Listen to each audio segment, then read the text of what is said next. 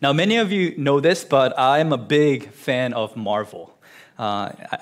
Is it okay to say that on the pulpit? That's not an unholy thing to say, right? I'm a big Marvel fan. Ever since I saw the first Spider-Man movie, it was just something that I really clinged on to, something that was just part of my life. I grew up watching all the comics and learning about these figures. So when it came into like the cinematic universe, it just blew my mind.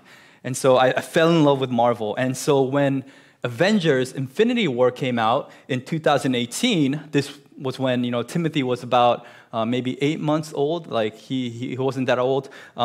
It was a big deal for me.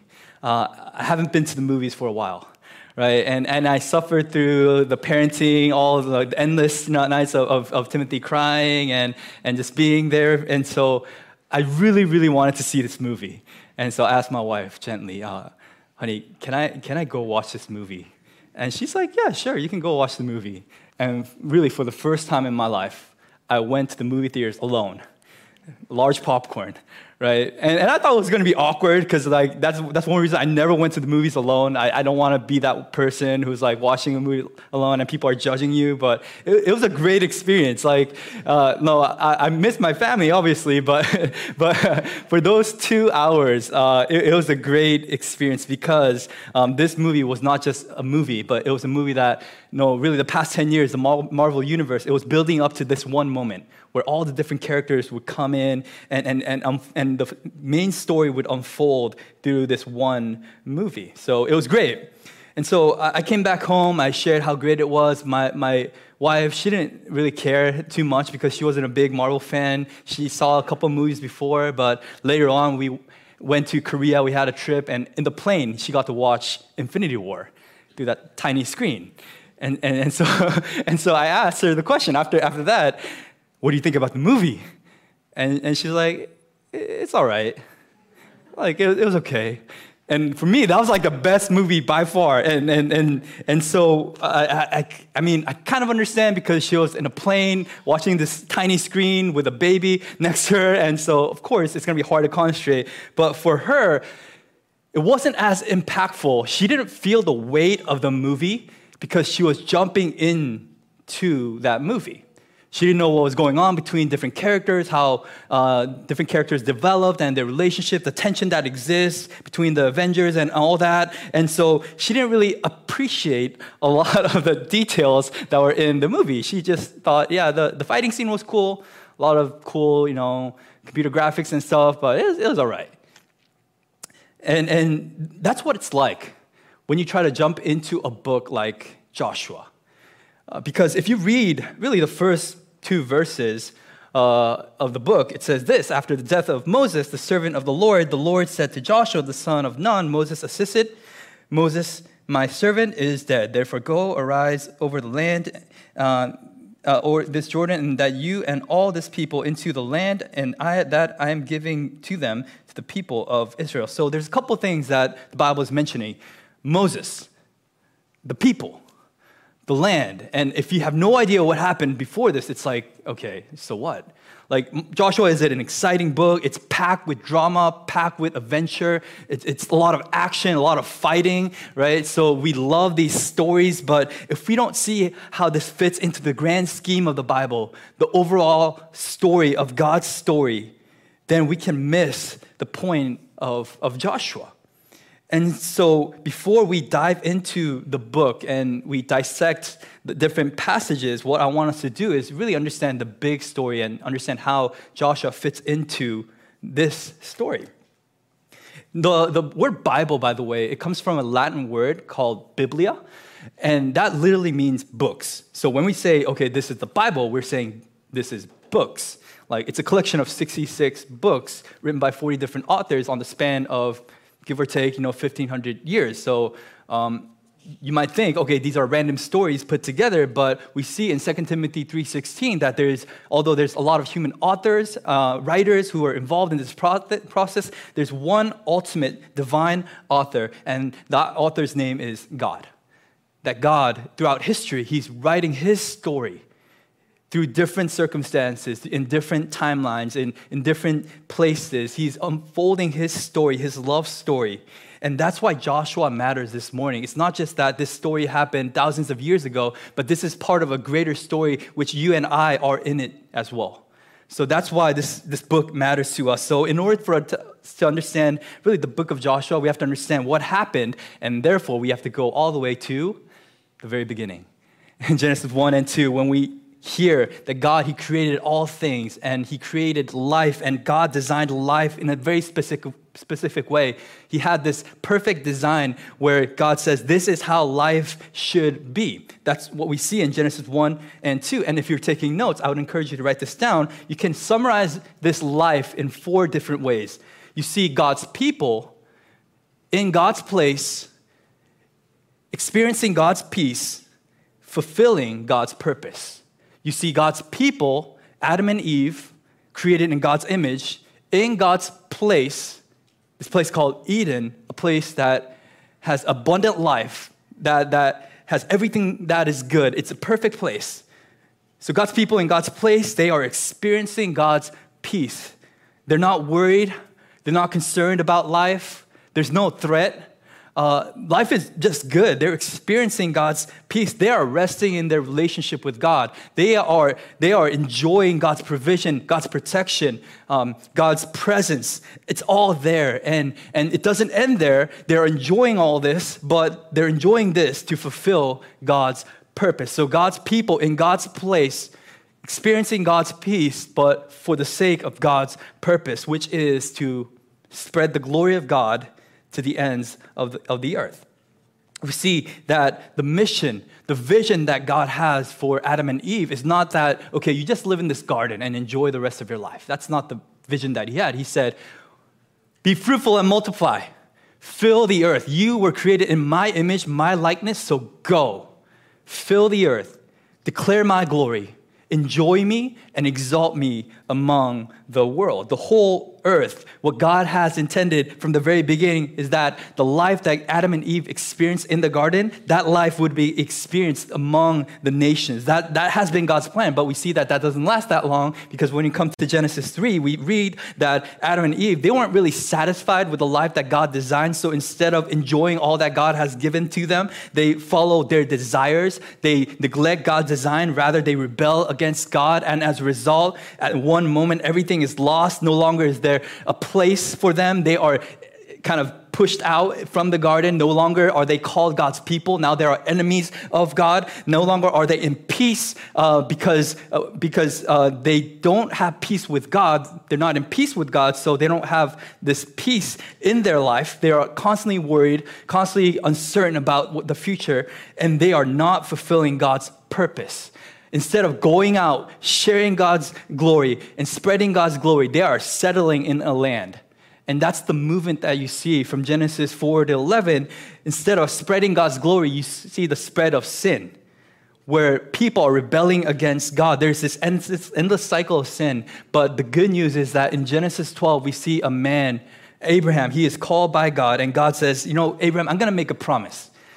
Genesis 12. It says, well, I'm going to make a great nation out of you. I'm going to create a people. And not only that, I'm going to lead you into this land, God's place. And I'm going to bless you in a way that whoever blesses you is going to be blessed. Whoever curses you is going to be cursed. Like, no one's going to be able to mess around with you. You're going to experience my peace.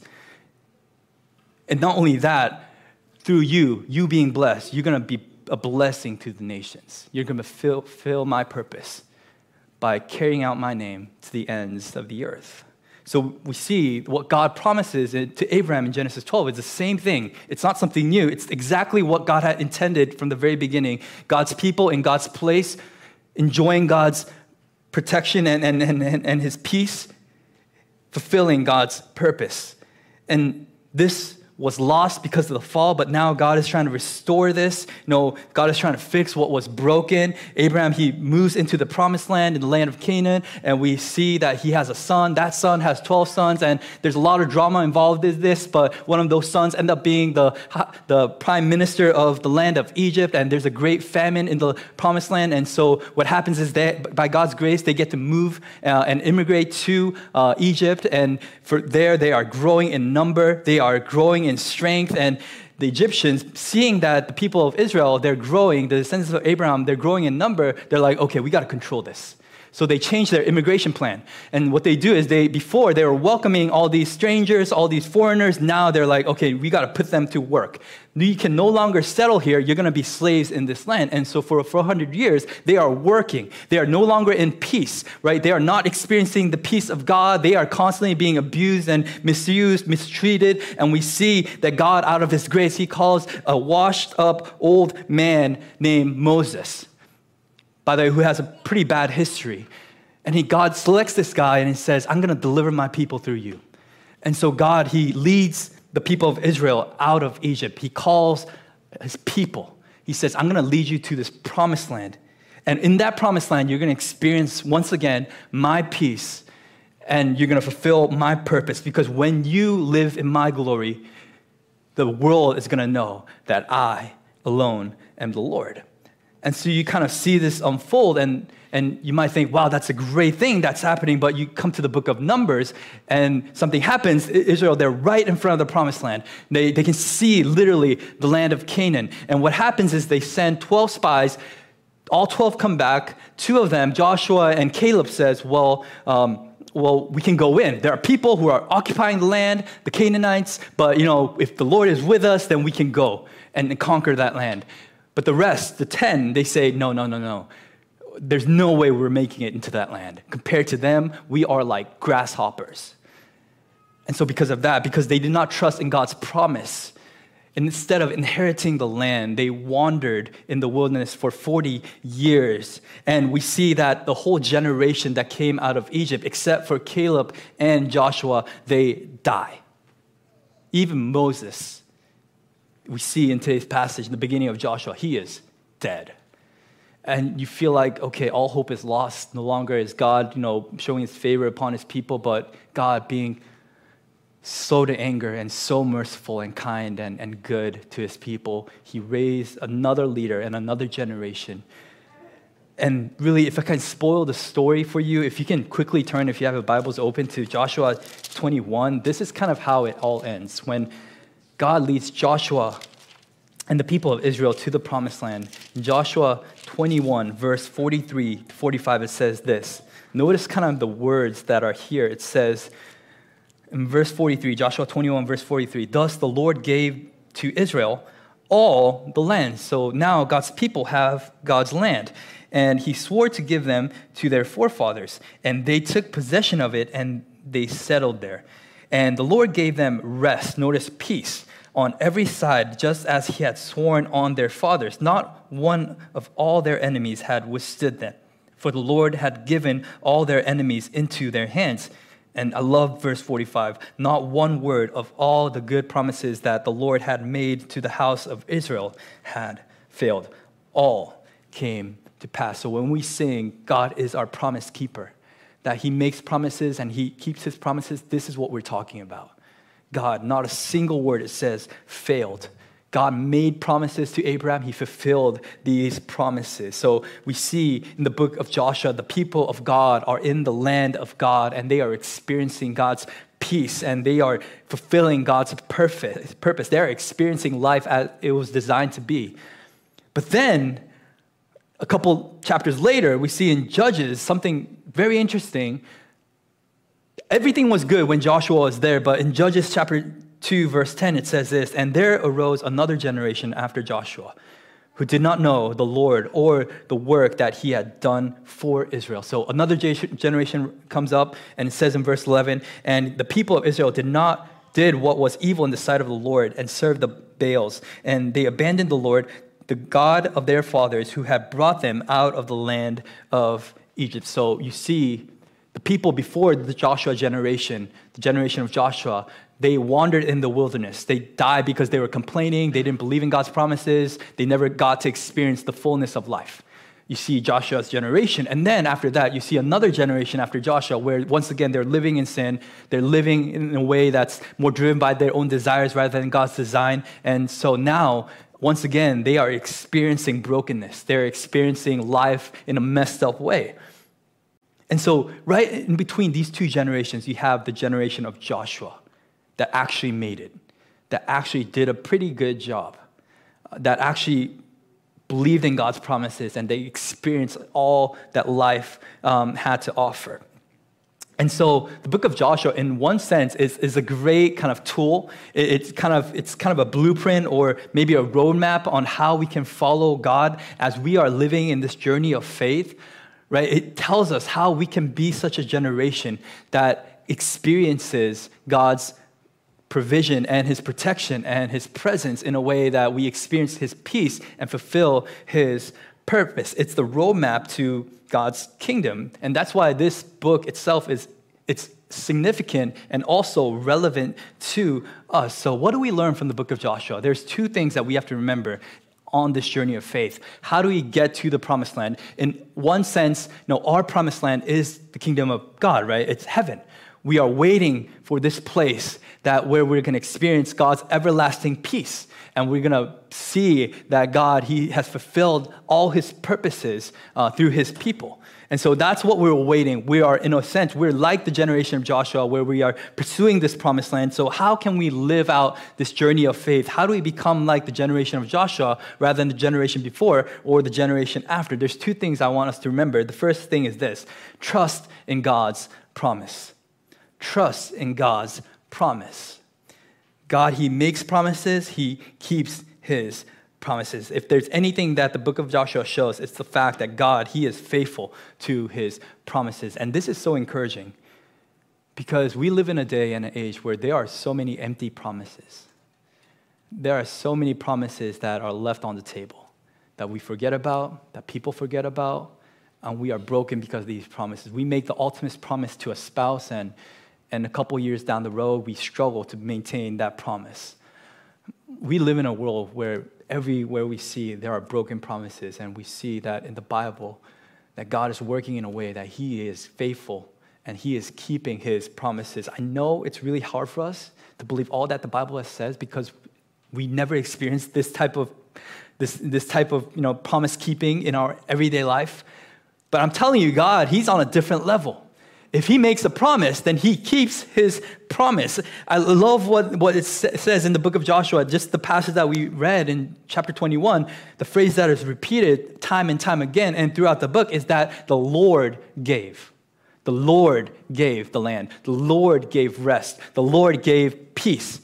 You kind of see this phrase over and over again. And Joshua, he's writing this book, but he wants to make it very clear. It wasn't because I was a great leader. It wasn't because I had all the information. It wasn't because I had the right military strategy. It wasn't because I was praying hard, I was reading the Bible hard. It was simply that the Lord, God, he gave us victory. He's the one who gave us peace. He's the one who gave us his promises. He's the one who did it. God did it. It's not that the people accomplished this, and it's not that they had a different strategy or they had made a better effort to accomplish all this. The Bible is telling these people trust in God's promises. And when they trust in God's promise, they were able to see God's promise being fulfilled. When we inherit God's kingdom, so often we try so hard to make it into heaven, right? We try so hard to do what is good, do what is right, to our own effort, our own ways. And we're trying to do enough to go into heaven. But what the Bible tells us, it's not about us doing enough for God. It's believing that God did enough for us. Believing that God, what he did for you and me on the cross through his son, Jesus Christ, that is enough for us. Believing that promise, you can move forward fulfilling God's purpose. So believe that God keeps his promise. The second thing that we see, how can we live out this journey of faith in a victorious way? Second thing that we have to remember, we need to follow God's leader. So we believe in God's promise, but we have to follow God's leader. Although Joshua, he was a great leader, he was courageous, he was strong, he stick to God's word, but we see that he was a good man, he was not an ultimate man. We see after his generation that once again, Israel, they fell into this cycle of sin, but we see 1,400 years later, from this moment in the book of Joshua, we see a greater Joshua come to the scene, and his name is Jesus. Did you know that the name Jesus, which God gave to this person, Jesus, that name is a Greek transliteration of the Hebrew name Joshua. So the Hebrew name Joshua in the Old Testament is in Greek is Jesus, so which means, by the way, God saves. So when you read the book of Joshua, it is hard to disconnect it from Jesus. Because as great as Joshua is, Jesus, he is the greater Joshua. He's the one who is strong and courageous. He's the one who keeps all the promises. He's the one who stays put in God's law. He's leading his people into the promised land. And so in this story, it is tempting for us to say, okay, I want to be like Joshua. I want to learn some of the good ways to live out my faith. But in this story, you have to always remember, you are not Joshua. I'm not Joshua. Jesus, he is Joshua. We are simply the people of Israel. All we can do is we can look at our leader, Jesus, and looking at him, looking at how strong and courageous he is, looking at how sinless he is, looking at how perfect he is in his ways, looking at how obedient he is to the Father, we simply follow him. And that's the secret of Christian life. It's not you figuring out all the answers, but it's you committing your life to the leader that God has provided in your life, and his name is Jesus. And when you follow his plan and his leadership, what happens, we see at the very end of the book, Revelation, God, he brings a new heaven and a new earth and a place. And in that place, you see a gathering, a multitude of people, God's people. And there's no sorrow, no pain, no tears.